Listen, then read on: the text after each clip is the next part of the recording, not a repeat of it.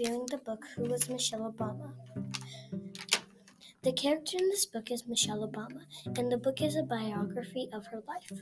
Michelle Obama was the first African-American woman to become the First Lady of the United States. Michelle Obama was born in Chicago, had one brother, and her parents did not have a lot of money, but they expected their children to get good grades, work hard, and behave well.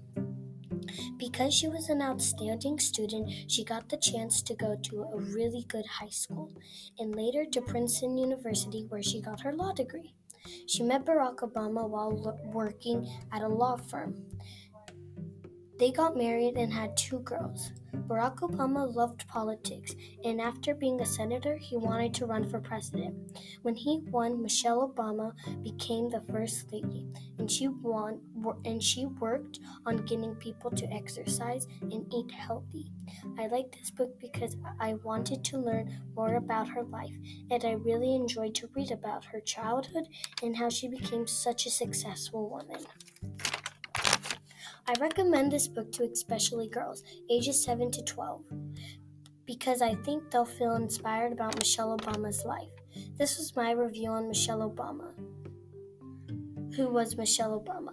I really hope you read this book. I promise you'll like it.